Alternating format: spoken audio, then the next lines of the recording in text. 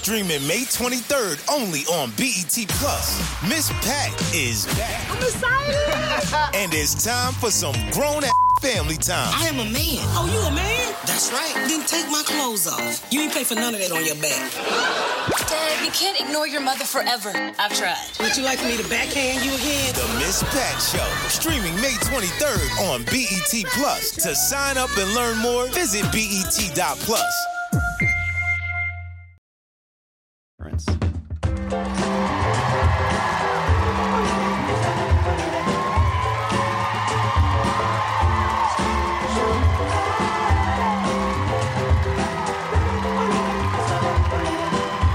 Good evening, Washington, D.C.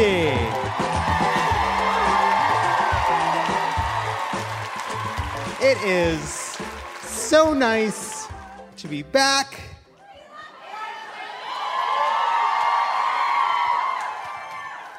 The last time we were here, so much has happened. Trump was president. It felt like visiting the Capitol from the Hunger Games. But here we are. Our nation's capital, home to some of our best and worst people. We've got a great show for you tonight. Damon Young is here. He's got thoughts. Aparna Nancherla is here, and she's very confident we can together raise $22 billion tonight. Well, that's seems like a lot. We didn't want to tell you guys this in advance, but somebody who isn't but looks like and sounds like and dresses like Vice President Kamala Harris is here. I thought if I basically just said the part without isn't, you'd think it really was Vice President Kamala Harris, which is a potential booking, not tonight, but is a potential booking. And the rant wheel. Plus, we want your high notes, so start thinking. At the end of the show, we're going to do some live, in-person Washington, D.C. high notes. But first, let's get into it. What a week. Here in our nation's capital was a week marked by an ugly, performative, embarrassing, racist spectacle. I'll try to be more specific.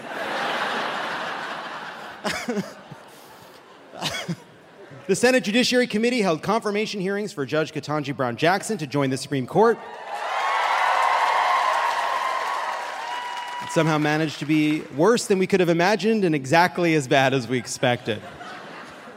Here is a video of someone who has probably once said bless her heart about a service worker she had fired for speaking Spanish in the club dining room, Senator Marsha Blackburn. Can you provide a definition for the word woman?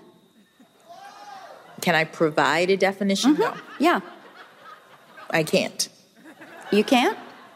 Not in this context. So I'm not a biologist. The meaning of the word woman is so unclear and controversial that you can't give me a definition? No, we cannot. All we can say for sure is Cate Blanchett played one in Carol. That's all we know scientifically. John Cornyn complained to Judge Jackson about the Supreme Court's ruling establishing marriage equality, saying the decision in Obergefell conflicts with some people's sincerely held religious beliefs. Replied Jackson, well, Senator, that is the nature of a right.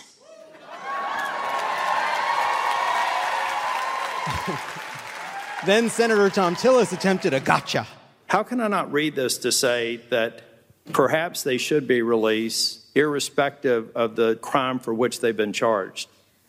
Senator, if you read two more sentences down, that is precisely what I focus on.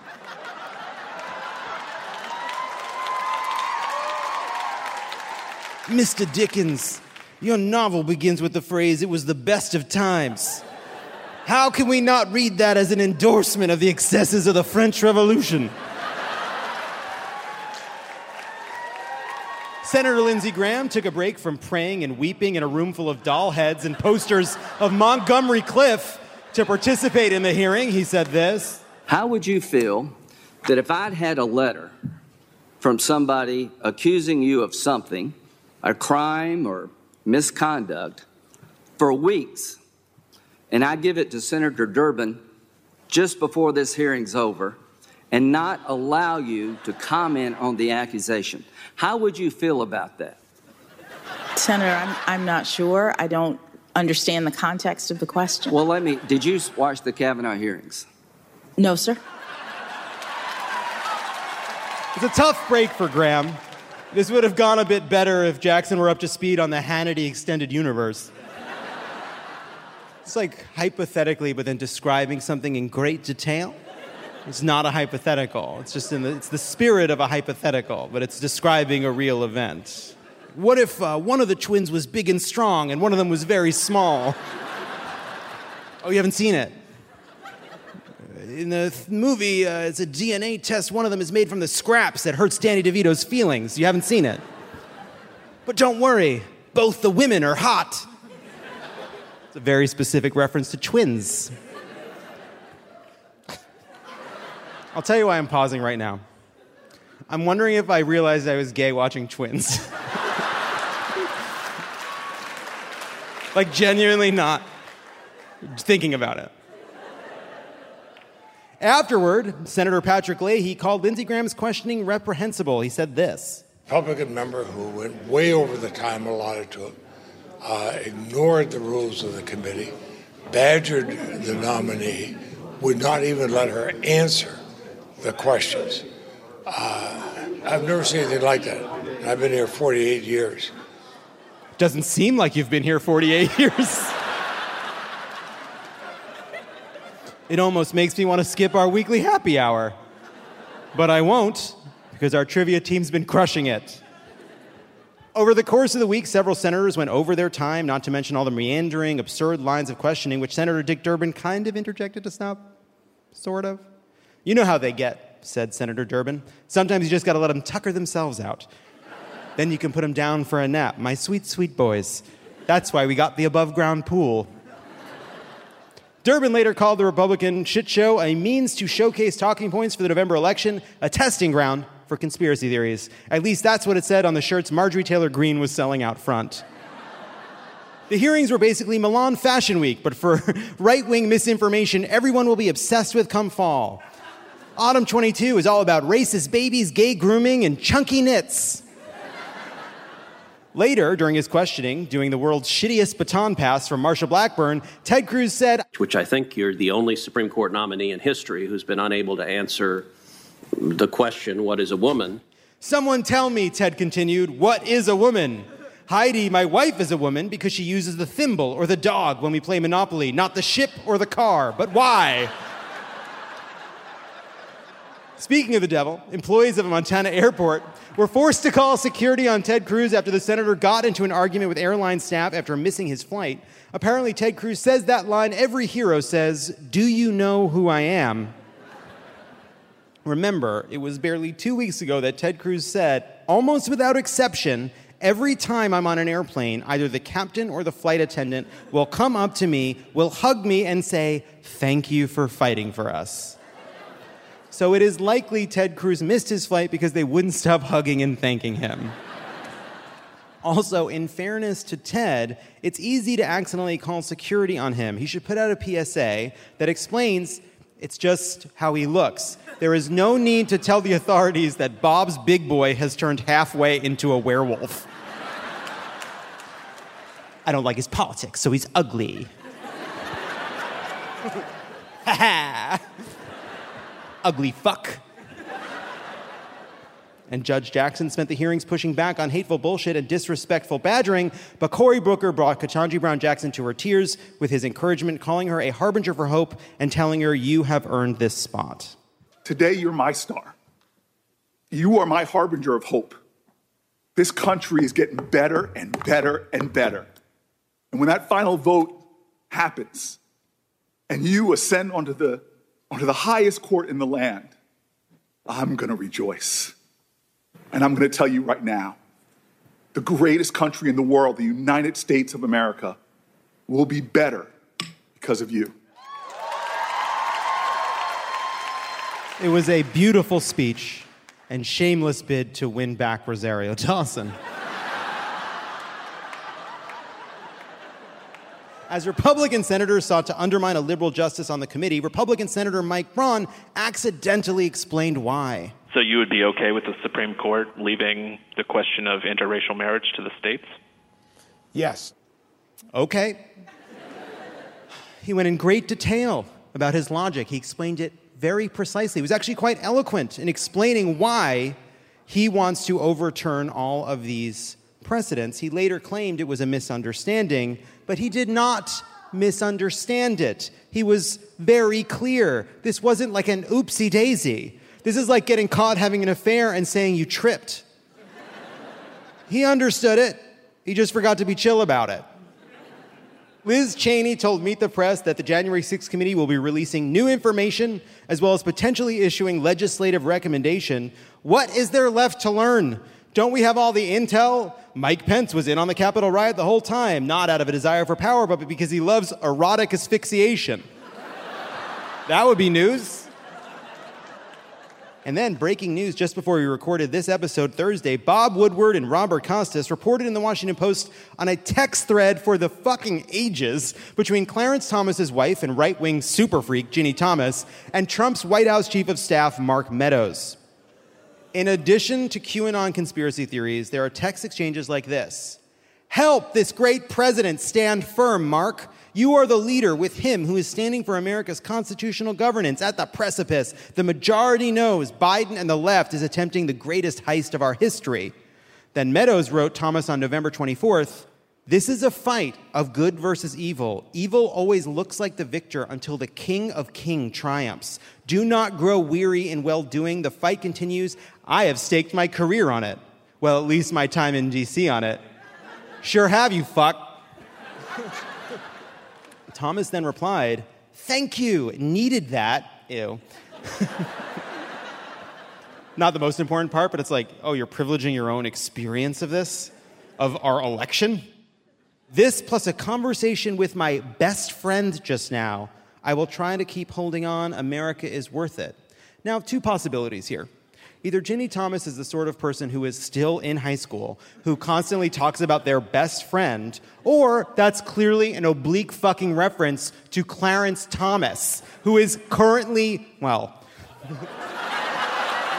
No. Don't keep it inside. Pray so hard your hands hurt. No. What are we even talking about? It's not clear. There's a lot of crazy text. You know the press conference where Giuliani leaked and the whole thing was nuts and their whole plan for the Kraken completely fell apart? Twist, she thought it was great.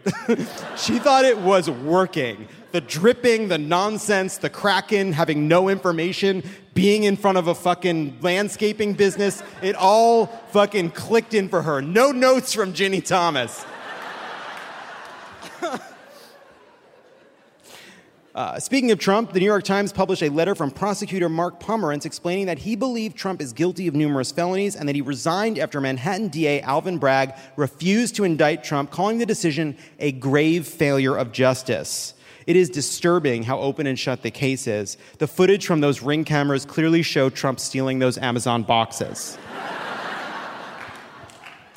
Trump also rescinded his endorsement of Mo Brooks for Alabama's Senate seat, declaring in a statement that Mo Brooks of Alabama made a horrible mistake recently when he went woke and stated, referring to the 2020 presidential election scam, put that behind you, put that behind you. Mo Brooks, Mo resistance. I'm very sorry I said that. In a remarkable statement, Utah's Republican Governor Spencer Cox cited trans teen suicide rates as one of the reasons he vetoed an anti-trans sports bill. In his statement, Cox explained, 4 kids, and only one of them playing girls' sports. That's what all this is about. 4 kids who aren't dominating or winning trophies or taking scholarships. 4 kids who are just trying to find some friends and feel like they are part of something. 4 kids trying to get through each day. Rarely has so much fear and anger been directed at so few. I don't understand what they are going through or why they feel the way they do, but I want them to live. And all the research shows that even a little acceptance and connection can reduce suicide significantly. It is a moving and powerful statement in which he absolutely roasts those 4 trans kids. These bumbling dweebs can't dribble for shit, and I love them. I'm getting a "we suck at sports." I don't think that that's true. I don't want you to internalize that. We don't suck at sports. We'd be good at sports. Come on. What happened? You got cut from the field hockey team? Uh-huh. But do you think that maybe people were mad because there was someone who also got cut but would have been cut a little bit less because of you? I'm just kidding. You're doing great. I think you're a great athlete. And I don't believe that you're not good at it, field hockey. It was probably a really hard year. Was it a hard year? You were 11. I know you? Colin? Holy shit! Colin! It's so good to see you. Colin's here. Hi, Colin. Give it up for Colin.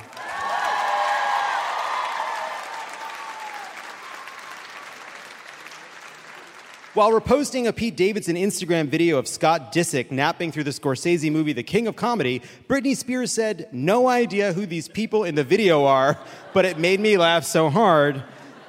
So the conservatorship wasn't all bad, you know?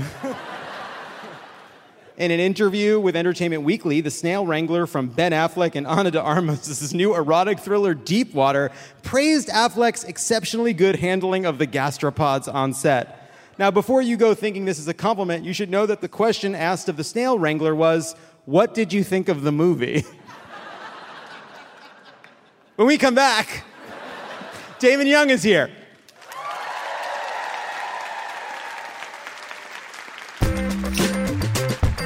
And we're back. He is the host of the brand new Crooked podcast, Stuck with Damon Young. Welcome back to the show, author and host, Damon Young. Yeah. So, Damon, it's good to see you. The last time we were on stage together was in Pittsburgh, and it's a real shame that we don't get to have sandwiches with fries in them. Mm-hmm. But otherwise, we'll do the best we can. So, Stuck with Damon Young, your podcast, it's about anxiety-inducing moments in life as a black person, a writer, a dad, a guy who doesn't know what to do with his hands during pictures. Uh-huh. But even the launch of the show itself became something you got stuck on because it's on Spotify. You wrote a really great piece in the Washington Post about some of the competing pressures you faced and the sense that responsibility fell to you because some white podcast host somewhere said something racist. Can you talk a little bit about what you were trying to say about the launch of the podcast? Yeah, and we don't have to say the guy's name. It rhymes with Show Fogan. Sure. We're not going to actually say his name, right? Nope. The piece was basically about just the pressure that people of color, but particularly black people, are faced with when white people do some fuck shit, and we are pressured to react or respond.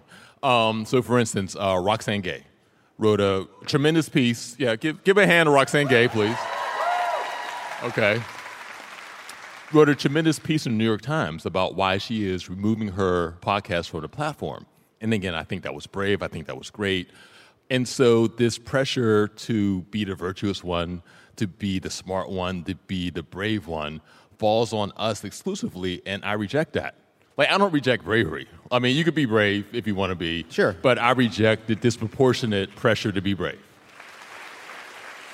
There's a little bit of, like, culturally, the media looks for keys where the light is shining. If they know you care, they'll come and be like, well, if you care, how much do you care? But the people they know don't give a fuck, have no integrity, no values whatsoever, kind of get a pass. That gets to be like the background radiation of our culture. Yeah. And, you know, John, as a representative of white people on stage right now. 100%. Okay, so my first job out of college, I was teaching high school English at Wilkinsburg High School in the suburb of Pittsburgh, PA.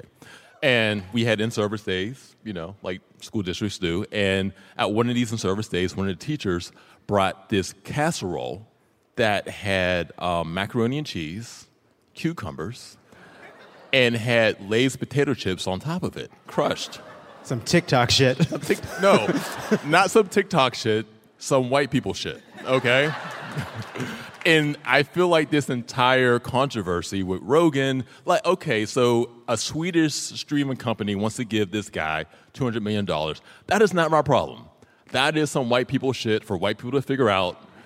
And I feel like this pressure for us to respond. Like, I reject the premise of you even having me here to talk about this, John. I reject the very idea of my existence on the stage right now. What do we do now? Let's just be quiet. This issue of the people who care are expected to care so much as to give up opportunities, as to kind of carry the burden of fixing these problems while leaving these platforms to others. Like, we're doing this show as part of a Netflix festival. And the second we announce that we're doing it as part of a festival, people, I think, not unreasonably say, is this okay? You look at my feed around this announcement. It's me saying jokes about Netflix, hosting anti-trans shit, and giving a platform to some heinous, vicious ideas, including the Chappelle special, which was beyond the pale. And someone says, oh, you're just doing this for money. And it's like, yeah, that's the plan, to get a little cash from Netflix to sell out the trans people, the goal all along. But the real thinking is, who is helped by us not doing this show as part of the festival? This is a very gay show. It's getting gayer all the time. And we have great comedians and great people on the show who like represent a point of view in contrast to some of the most heinous shit out there. Who is helped? But then you wonder, like, well, isn't there some integrity in not being part of something that is associated with ideas you hate? So I don't know how to think about it. Well, the integrity point is a nuanced one because, again, you're not wrong. I'm thinking, why would I sacrifice my own podcast, all the people that are working on the podcast, my children who play on their phones and get the Wi-Fi from the money I make from doing podcasts and doing other shit? Why would I throw all of that away just because of some guy that I have no interaction with, no connection to, is doing some fuck shit on his platform? So why would I do that for me? I don't want him deplatformed. If you take a stance like that, it should be goal-based. And that's not a goal of mine. I just wish there were less dummies in the audience to choose from. But again, if he has his platform and he wants to say whatever the fuck he wants to say, go ahead. I'm over here doing my thing, and again, I just don't see why I should stop what I'm doing because he's doing what he's doing. It's like, why should I be the canary in the coal mine of white supremacy? Yeah. So switching topics, your most recent episode is about something called cis heterosex. What is that exactly? Yeah. All right. What is it? Is it common? Is it something that's become more common? And what were you exploring in the episode? Well, there are these two people, Adam and Eve. One of the first episodes that was released is about some of the anxieties that we bring to sex. And I have two guests on the show, Sayada Grundy, who's a professor at Boston University, and Jason Reynolds, who's a tremendously popular children's author. And I make sure it's a very heteronormative show. And I made that disclaimer in the beginning, but we talk about some of these anxieties. The episode starts with an essay about my first time. I was a college basketball player, and I was approached at a bar. Woman wanted to take me home, and I think she had a presumption of me being like Wilt Chamberlain, but I was actually AC Green. So if you get that reference, okay. And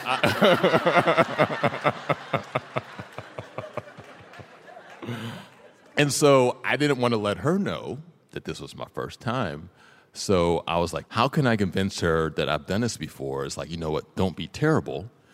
And the most prominent example of terrible was the song 1 Minute Man, right? And so it's like, you know what, being a 1 minute man is the worst thing to possibly be, so let me just go for 2 hours.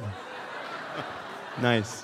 That's cool. Let me just go as long as I could possibly go so that she'll tell all of her friends, oh my God, this guy brought home from the bar went for 127 minutes straight. Oh my God. Yeah.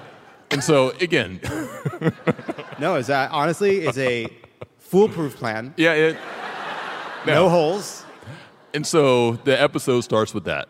And then it talks more about some of these neuroses and anxieties and tries to unpack them from a heteronormative and also, too, from a black male perspective, because there are these socialized expectations of black male sexual prowess.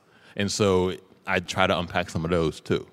And all of that shit, even at 18, it was swirling through my head, and I'm thinking about it, and it affected my behavior and affected my performance. And I am sorry, I probably should have stopped at 13 minutes.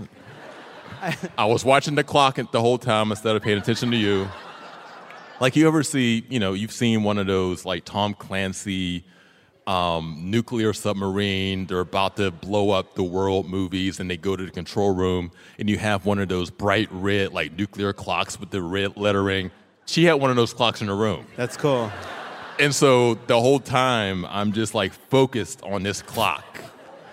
Like, okay, it's 12:13. It's 12:26. All right, good job. You're doing great. 12:39. Getting late. So, but yeah, that's what the episode is about. So. I do sometimes think that, like, upon, like, high school graduation or at some milestone, like, every late teen through their 20s should carry around a little button that if it presses, it just means I don't know what's going on and I'm pretending I do. Like, we just all needed that button. Like, I think I'm supposed to pretend I know what I'm doing, but I don't. I'm pressing the button. It would be good. I agree. I'm with you. I need that button, like, right now. We all need that button. Yeah.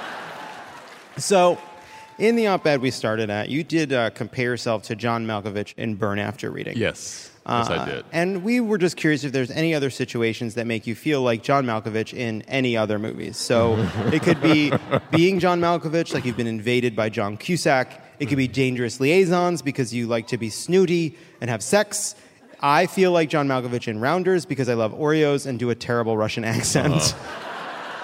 I like the current iteration of Malkovich, which is like perpetually inebriated, just annoyed, a little bemused, but mostly just annoyed with idiocy. Like, he just wants to be at brunch and enjoy his Bellini, but stupidity is all around him and he just can't take it. And that is the most Malkovich, that one right there. The Malkovich. Yeah.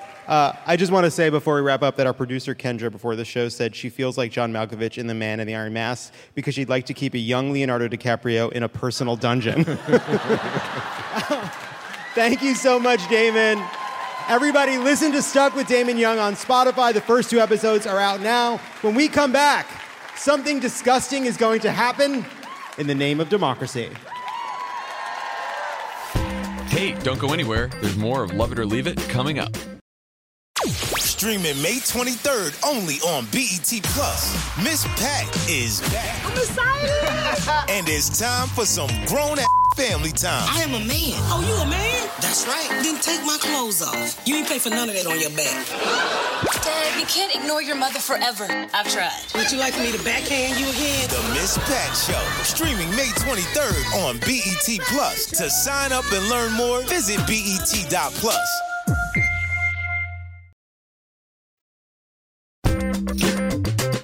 And we're back. It's spring in Washington, D.C., and you know what that means. Either you missed or are about to miss 15 minutes of the cherry blossoms. When they're perfect and you see couples on blankets under a magnificent blooming tree and think, could that be my life? Could I have a life as grand and together as that? No, not you. Not you, not ever. But have no fear, for as those petals fall to earth, you shall rise, a force to be reckoned with. For in honor of some symposium also happening now about sports, Vote Save America is officially launching Midterm Madness. This is our plan to help you find the best ways to volunteer, organize, and donate as we head into the fall. In 2020, we launched Adopt a State. In 2022, we're asking you to sign up for a region, East, South, Midwest, and West. Here's how it works. You sign up at votesaveamerica.com/midtermmadness. You'll be asked to sign up for your region, and then Vote Save America will send you targeted actions every week and updates on what's happening on the ground. But here in D.C., we had a question. What are you? Are you South? Are you East? It's a famously sticky wicket. But how to settle which region? What data? What analysis? What history? And then we realized, oh, of course, an eating contest. I have selected from DC's many iconic regional foods and picked my favorite. It's the jumbo slice. Could have picked a lot of things, But unfortunately, I spent my 20s in this city. And so it's jumbo slice. I will need 2 volunteers. One will represent the East, and one will represent the South. You will have to sign a waiver that is real. These are waivers. These are actual fucking waivers that you have to sign and fucking mean it. Really. And then race to eat this slice of pizza, but not in like a Nathan's fucking water-dipping, disgusting way, like a classy way, quickly but safely, and if it takes too long, I cut it off. This is not gonna be gross. So who out there believes DC should be part of the southern region? We had a strong voice right here, and he's got some merch on. Now, who would like to represent the Northeast? Right here, right here, right here. So confident, so enthusiastic. Hi, what's your name? Mukosi. Mukosi, please read and sign your waiver. Hi, what's your name? I'm Alex. I'm from Texas. Didn't ask for your life story. Where are you from, Mukosi? I'm from here. I'm from Northwest DC. Thank you both for being here and for being willing to eat this pizza. Here are the rules. The first person to finish gets to decide which region DC is officially a part of. This is legally binding and permanent. Don't go crazy. This is still a podcast of decorum and class. And if you take too long, I'll just call a winner as I see fit. All right. Gentlemen, are you ready? It's Mukosi from the East, Adam for the South. 3, 2, 1, begin. Oh, I'm nervous. Oh my God, they're such giant pieces of pizza. People shouting faster. This is what happens to a society. As fast as you both feel comfortable. What I appreciate about this is you didn't know, audience, and keep going as fast as you can, reasonably. You guys just eat. I'm going to talk to them. You gentlemen eat. 3 minutes ago, none of you knew this was going to happen. Currently, you are animals. Calling out for fucking blood. Shove it down your faces. Get it down, you freaks. That's what you're all like.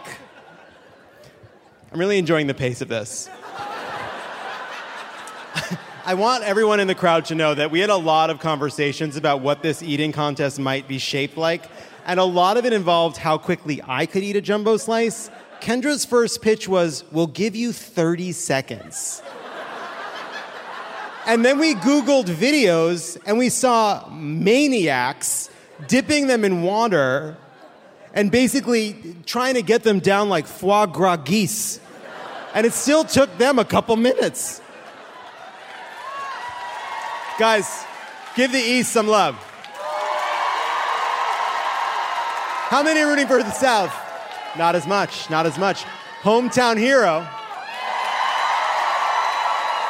who's doing really well. Adam, what's your favorite part about being from Texas? I haven't been there in over a decade.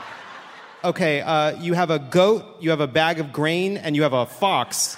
The fox will eat the goat will eat the grain. You have a boat, you have to get them across. How do you do it?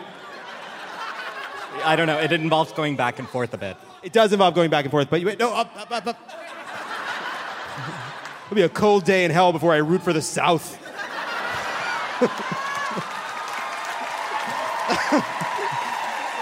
He's too sober. He's too sober. All right. I'm calling it. It's a fucking tie. That's right. It's a tie. Thank you both. You did an incredible job. The South feels robbed, but that's their thing. So thank you very much to these brave souls. Hashtag Diarrhea for Democracy. Sign up for votesaveamerica.com/midterm madness right now. We need everybody to sign up to pick their region and get involved. There'll be stuff you can do right in your community, and then you'll be able to fan out across your region from the school board to the Senate. We can do some shit.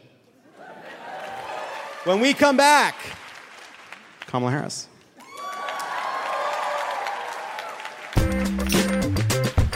And we're back. Dan Quayle forgot how to spell potato one time, and the office of vice president has never recovered. I'm on Dan Quayle's side, though. A, it's not intuitive that there isn't an E, and spelling is dumb. If you don't know what it's supposed to sound like, it should fucking count. C-O-W-N-T, count. The founding fathers did whatever they wanted spelling-wise. Nobody talks about it. Anyway, here to discuss her experience as second in line and how she's handling the seemingly nonstop criticism of everything she does or doesn't do, it's Madam Vice President herself, Kamala Harris. The Vice President, everybody. Oh, hi, John. Sweet, taller than I expected, John. Yeah, I just want to clarify. Okay.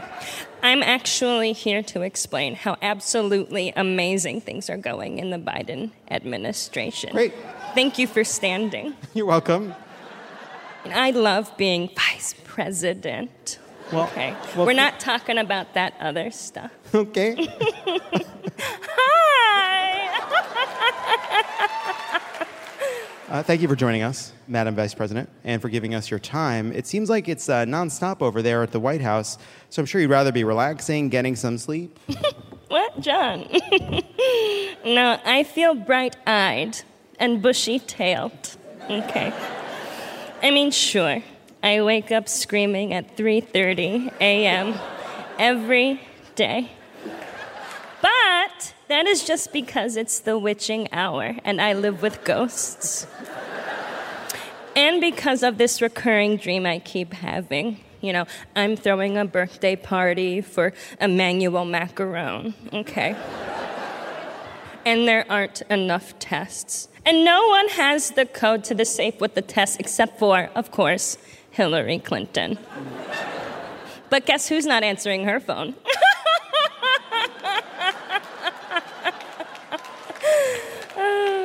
And Joe Biden turns to me in the dream, okay? Mm-hmm.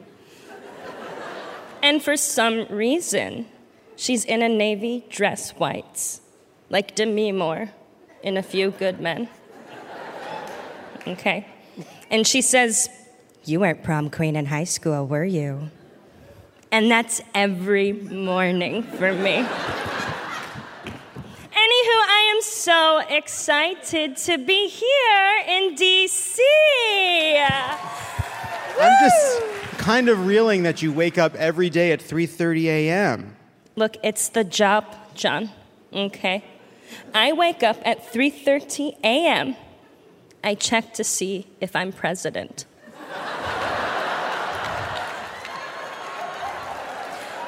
I check to see if I'm president, and usually I'm not, okay? I read an extra hard copy of the New York Times that my staff has already checked and removed any mention of my name from. And then I use a super soaker to spray matzo ball soup at my COVID-infested husband from at least 10 yards away, okay? Don't the matzo balls get jammed? Yeah, John, I put the matzo balls in the super soaker. Now, come on. You're right, I'm sorry. I was the Attorney General of California, John. I am not an idiot, okay? I shoot the broth and toss the balls. Get real. I'm sorry, you're right. I gotta get serious. Is this serious? You're right. So it would seem, based on this conversation, that the rumors you're not exactly thrilled with vice presidential life might be true.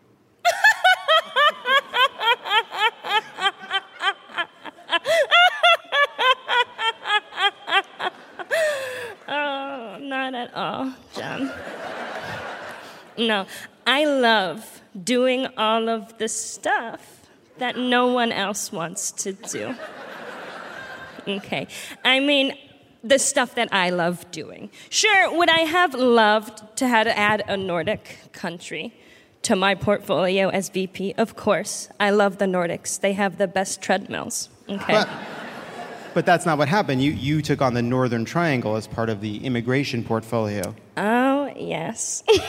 The immigration portfolio, that famous launching pad for such presidents as Marco Rubio and no one. the right-wingers say, go to the border, go to the border. I go to borders. And what do they say? The nerve of her going to that bookstore years after it's closed. Yeah, I guess immigration is a thorny issue. Why couldn't I have had infrastructure? They get to hold shovels, wear a hard hat, get to say how much they love traveling with Chasten on the Amtrak. But that's not the call I get. No new highway off-ramp for Kamala. My phone rings, and it's guess who? Poland. I hope you didn't make things Warsaw over there.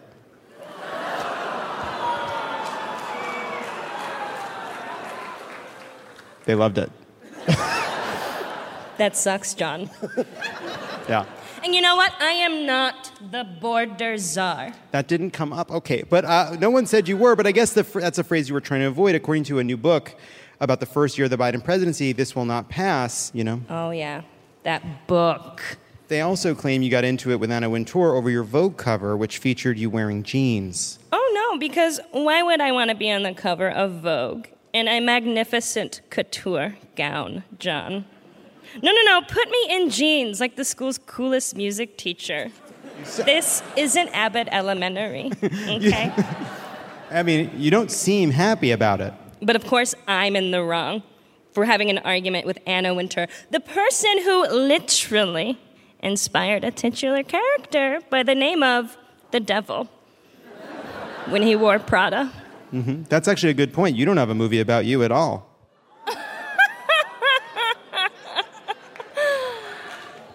Not yet, John.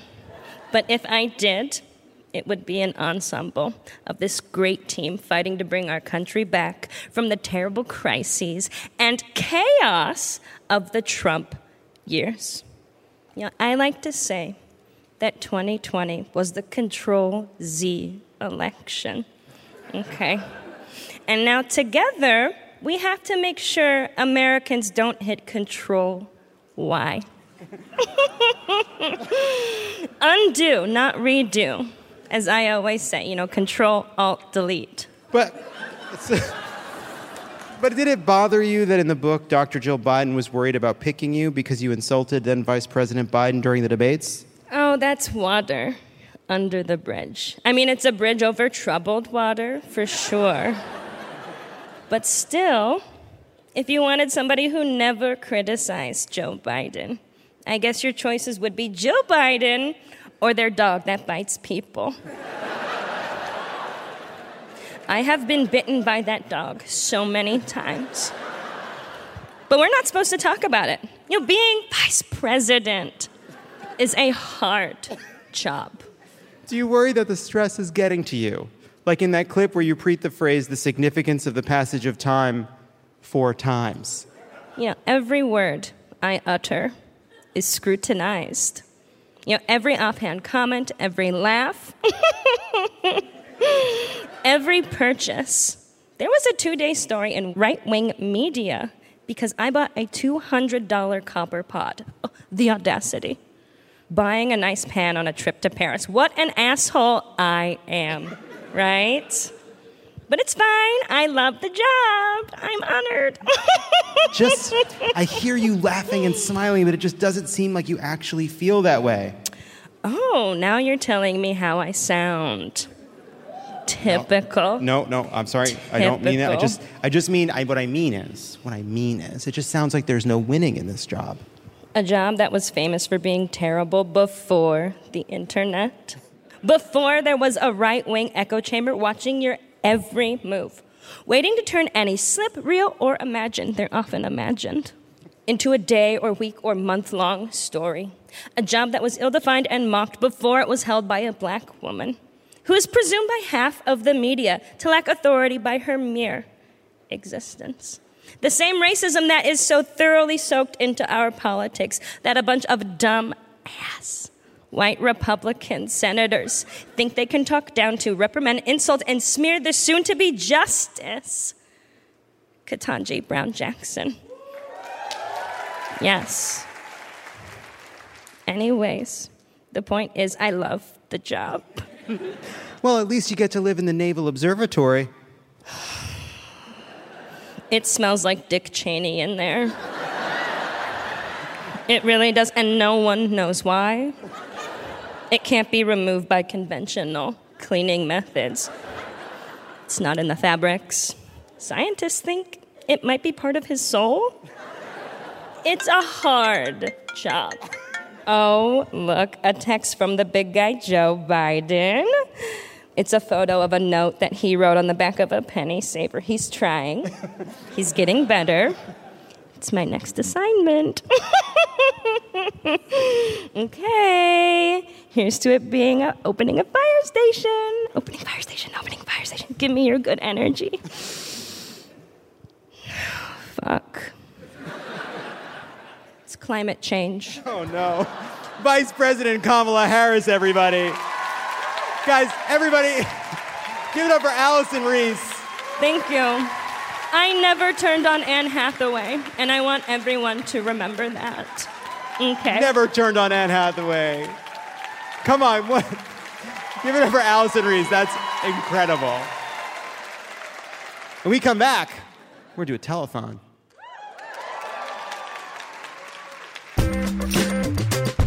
And we're back. This week, Love It or Leave It Live or Else is in D.C., as you may have noticed. Next, we'll be hitting the stage in Austin on April 7th. Tickets are available right now. Find your city and date now on crooked.com/events. On Tuesday at midnight, the Health Resources and Services Administration's uninsured program stopped covering the COVID testing and treatments for uninsured Americans.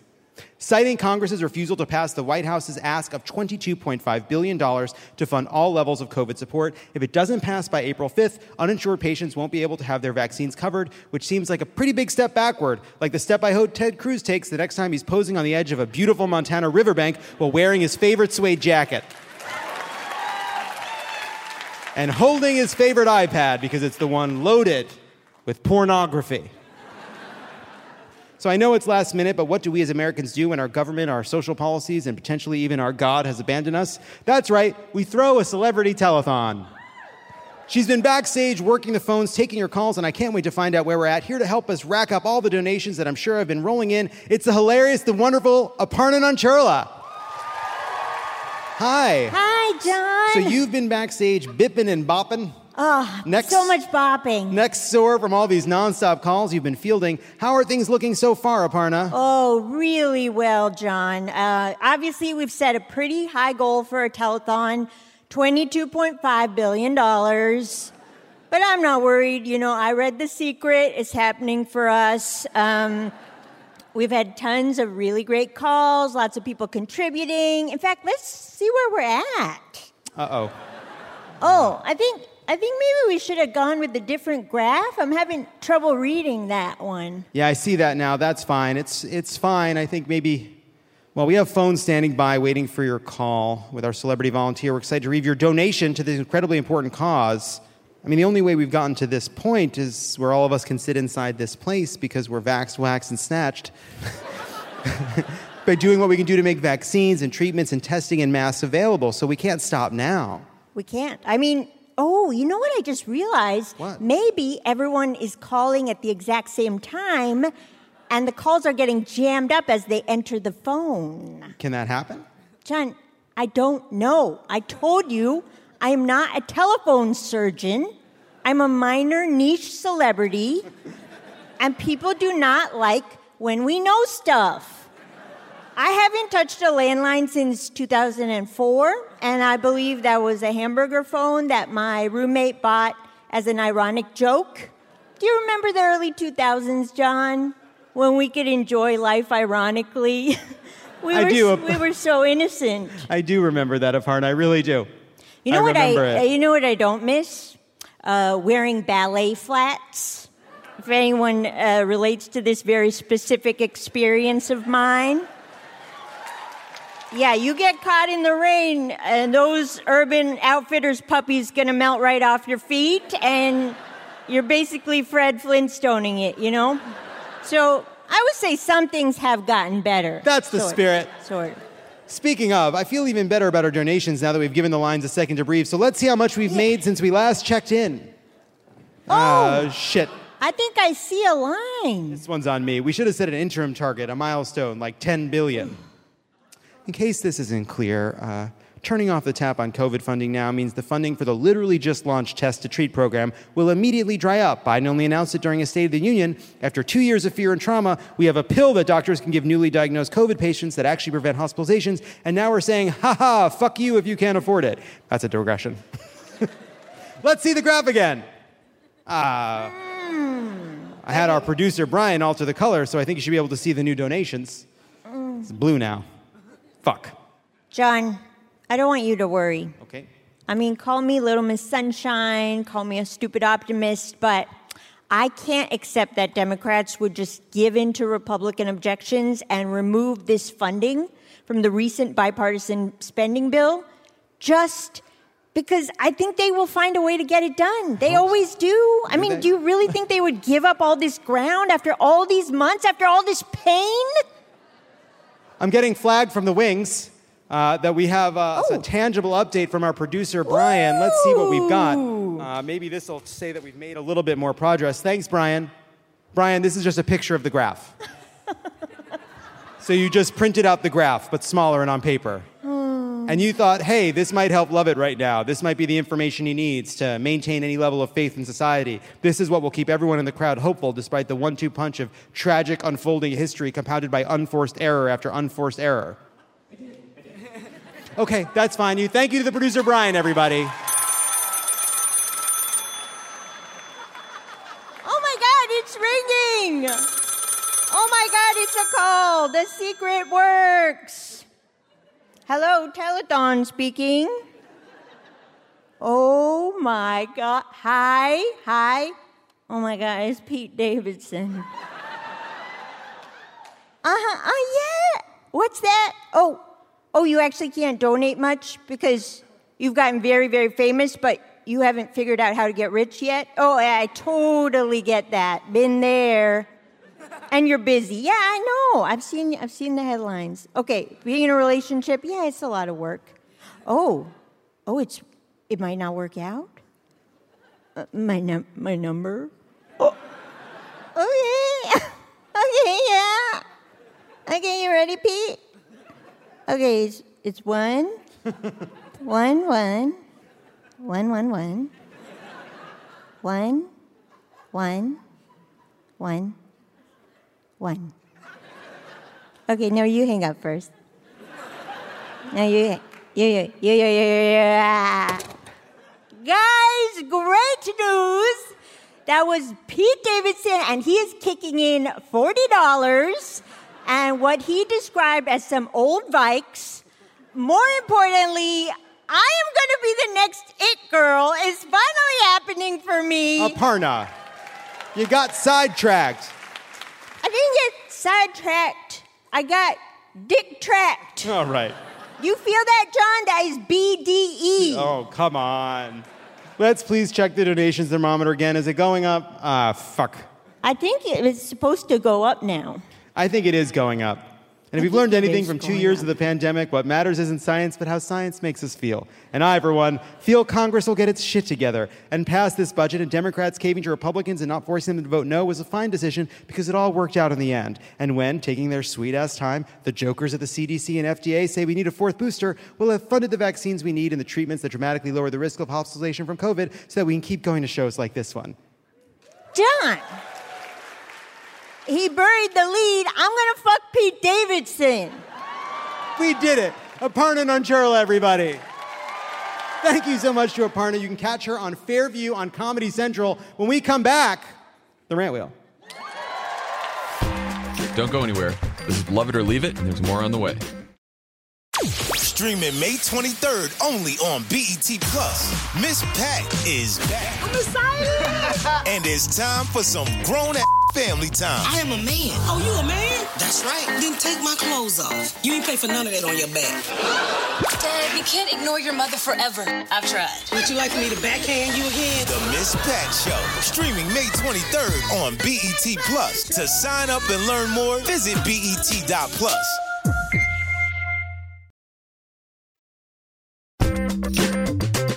And we're back. Now it's time for the Rant Wheel. You know how it works. We spin the wheel, we rant about the topic. This week on the wheel, holding the door open for people, book banning, misogyny in live sports commentary, taxes, Bravo's insane Real Housewives of New York reboot plan, and just like that, season 2, the failure to imagine a democratic politics that is both effective and fully honest about Republican menace, specific, and pride being illegal in Texas. Oh. Sometimes we're going to do the hyper wheel. Sometimes we're going to do the rant wheel. That's the beauty of having multiple wheels. It's a buffet for us to decide before you see the show that you're lucky we give you it all. You got to bully them a little bit, you know? Sometimes. Yeah. Let's spin the wheel.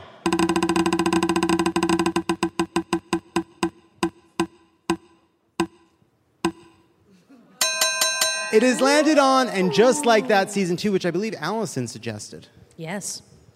Take it away. Welcome to this comedy concert.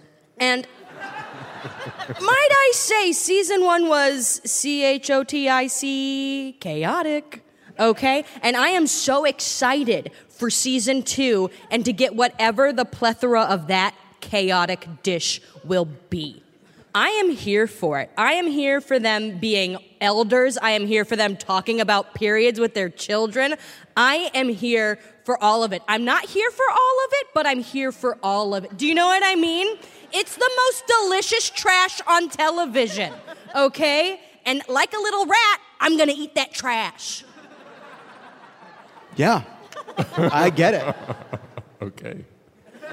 You're a little trash rat. I'm a little trash rat, but just like that. And just like that. Just nibbling on the corners. People come back and they're like, did somebody eat a little bit of my end just like that? But like in a weird way? And I'm there. And it's you. I'm glad there's a season 2. I want more. I'm in. I agree. What a mess. What a cringy mess. Yes. Make more of it. Why not? What are we doing? Nothing. Let's watch it. Let's spin it again.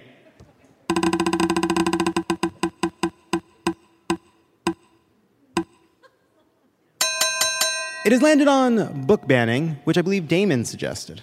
There is this book ban pandemic going around the country right now where politicians, school board members, parents are banning books that they haven't even read. You know, and some of these are the usual suspects: Toni Morrison, you know, The Bluest Eye, The Color Purple, Alice Walker, and also some friends of mine, Kiese Laymon's Heavy, Nicole Hannah-Jones's 1619 Project book. We had George Johnson on the show. George Johnson, yeah, All Boys Aren't Blue. Blue. Yeah, his book has been banned in, I think, 17 states. Ijoma Lu, Ibram Kendi. And so all these books are being banned, and at this point, there's going to be nothing left but, you know, Tom Clancy, and they're wrapping on like a label of like Dr. Bronner's peppermint soap. That's all that's going to be available to be read. And so that's not even my rant. My rant is that I have a book, What Doesn't Kill You Makes You Blacker, which was released in 2019, 3 years ago to this day. In the first 6 pages alone, I talk about naked white people. I have slurs. I talk about the connection between masturbation and prayer. All of this in the first 6 pages, and my book hasn't been banned yet. That sucks. Because if they banned it, it'll just rocket up the bestseller list. Yeah, I have book ban FOMO. And I have 2 more books that I'm working on right now. People, you know, may want to go out and pre-order or pre-buy or whatever. No, pre-ban my new books, please. Sign a petition, get that circulating. I want my books to be pre-banned. Who do I have to pay? Who do I have to kill? Who do I have to fuck to get my books banned? Yeah, it's like you want to do the producers, but for getting your book getting banned my books by right-wing schmucks. Yes. Like, why not me? Why not What Damon? is wrong with me? What's wrong with Damon? That they don't. What is he not doing to What get am I the not- attention yeah. that he deserves? That would, of course, lead to the book being banned. You're saying all the All right the things. things. Everything they hate is in there. Black people, sex, masturbation, Yes. jokes, It's all there. the written word itself. Yes. It's all there. All the pieces, all that we just got. We've given them the recipe. Adverbs, consonants. Yes. All of that. Nuanced ideas expressed poignantly, things that might cause someone to challenge a belief they held when they started reading it. These are all in there. Sucks. It sucks. I'm sorry. I'm sorry, Damon. Ban Damon's book. Ban Damon's book. Ban Damon's book. Ban Damon's book. Thank you.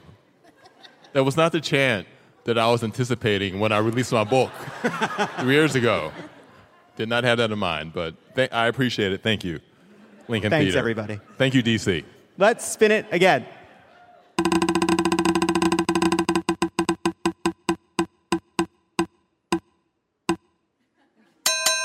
It has landed on holding the door open for people, which I believe Aparna suggested. I did. Okay, here's my thing with holding the door open for people. I know we're supposed to always remember there's someone behind us. Like, as someone who's socialized as a woman, I realize we're always supposed to assume there's someone behind us to either attack us or murder us. And that is not the first person I'm going to hold the door open for, you know? But then when you don't hold the door open for someone, they assume that you're some kind of asshole who doesn't uphold the social contract and would be like the first person to elbow everyone out of the way out of a burning building. And then I started thinking, do you have to hold the door open for someone when you're exiting a burning building? Because I assume it's every person for themselves, but then if you realize you made it and the next person didn't, hello, survivor's guilt forever. And then if someone's too far away, do you wait for them and hold the door open? Because then they become an asshole who has to run towards you and you turn into some kind of personal trainer human Fitbit that they never asked for. And then what if it's a big stream of people and you just turn into a door person, which is a fine, honorable job, but whenever I see door people in movies, everyone's like, how's your wife and kids? No one's saying that to me when I'm holding the door open, and I have a family in my head. And finally, when people don't say thank you when you hold the door open for them, then I have to follow them the rest of the day so I can run ahead of them and slam a door in their face, because petty is all we have to live for now.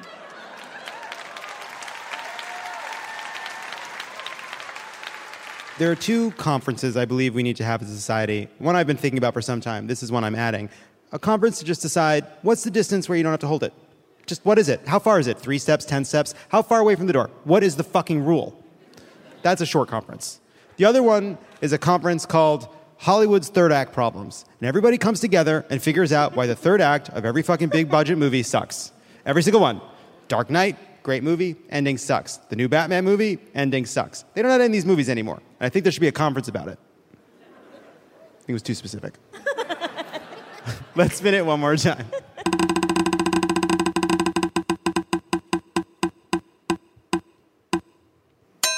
It has landed on Pride being illegal in Texas, Alex. In a stern letter to the Austin Independent School District, Attorney General Ken Paxton said, by hosting Pride Week, your district has, at best, undertaken a week-long instructional effort in human sexuality without parental consent, the Republican AG wrote on Tuesday. Or worse, your district is cynically pushing a week-long indoctrination of your students that not only fails to obtain parental consent, but subtly cuts parents out of the loop. Either way, you are breaking state law. The point is, fuck Ken Paxton. They're trying to make being gay illegal, but they can't because it's too much fun. Thank you so much to Allison Reese. Her Twitter is @Reese_Shapiro, and she's in a show called The Good Time on March 31st at the Asylum at 9:30, and the JFL Callback Show April 5th at 5 p.m. at the Pit Loft, and Aparna is on Fairview on Comedy Central. When we come back, we'll end on a high note.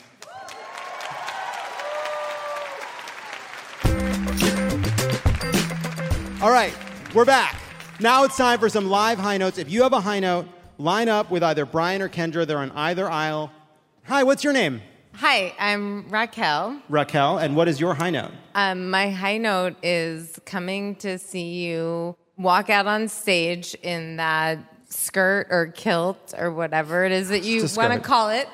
And that I have the same skirt. Yeah. That is knee length and that I bought 10 years ago maybe in New Mexico. End of high note. Let's go over here. Hi, what's your name?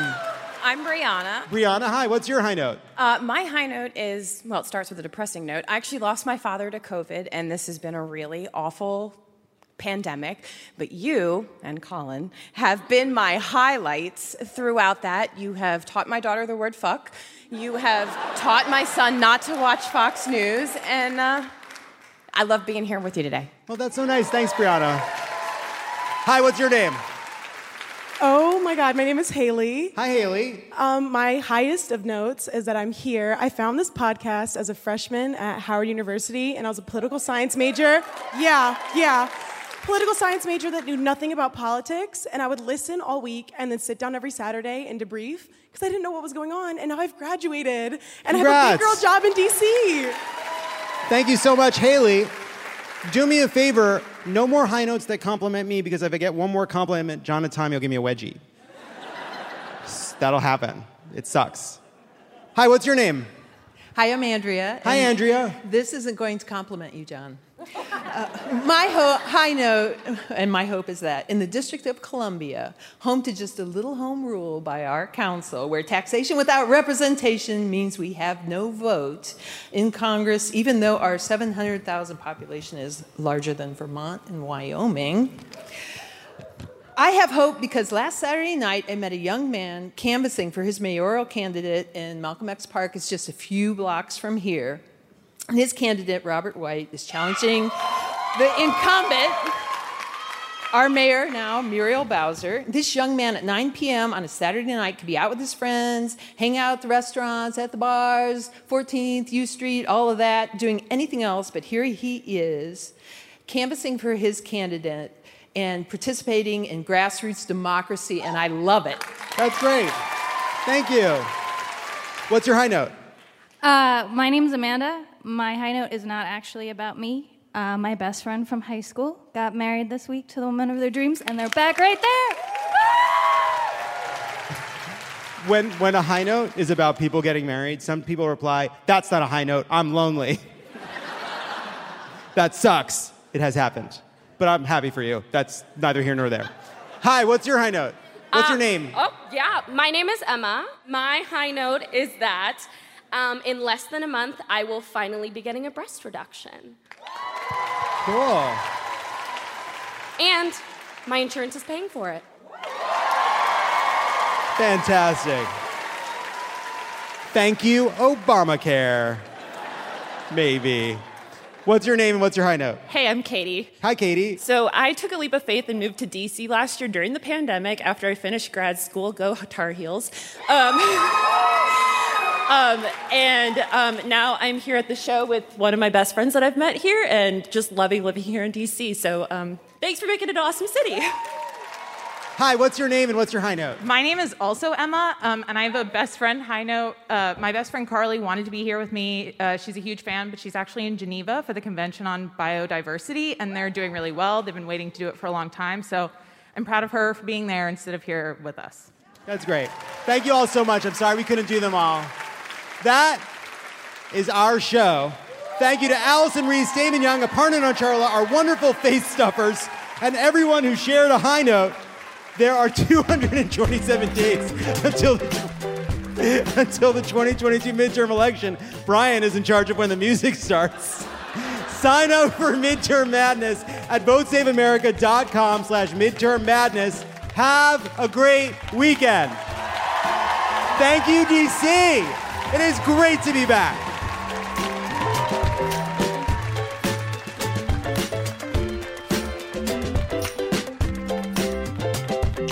Love It or Leave It is a Crooked Media production. It is written and produced by me, John Lovett, and Lee Eisenberg. Kendra James is our senior producer, and Brian Semmel is our producer. Hallie Keeper is our head writer, and Jocelyn Kaufman, Pallavi Gunalan, and Peter Miller are the writers. Bill Lance is our editor, and Kyle Seglin is our sound engineer. Our theme song is written and performed by Sure Sure. Thanks to our designers, Jesse McLean and Caroline Haywood, for creating and running all of our visuals, which you can't see because this is a podcast. And to our digital producers, Narmel Konian, Milo Kim, Mia Kelman, and Matt DeGroot for filming and editing video each week so you can. Streaming May 23rd only on BET Plus. Miss Pat is back. I'm excited. And it's time for some grown-ass family time. I am a man. Oh, you a man? That's right. Then take my clothes off. You ain't pay for none of that on your back. Dad, you can't ignore your mother forever. I've tried. Would you like for me to backhand you again? The Miss Pat Show, streaming May 23rd on BET Plus. To sign up and learn more, visit BET.Plus.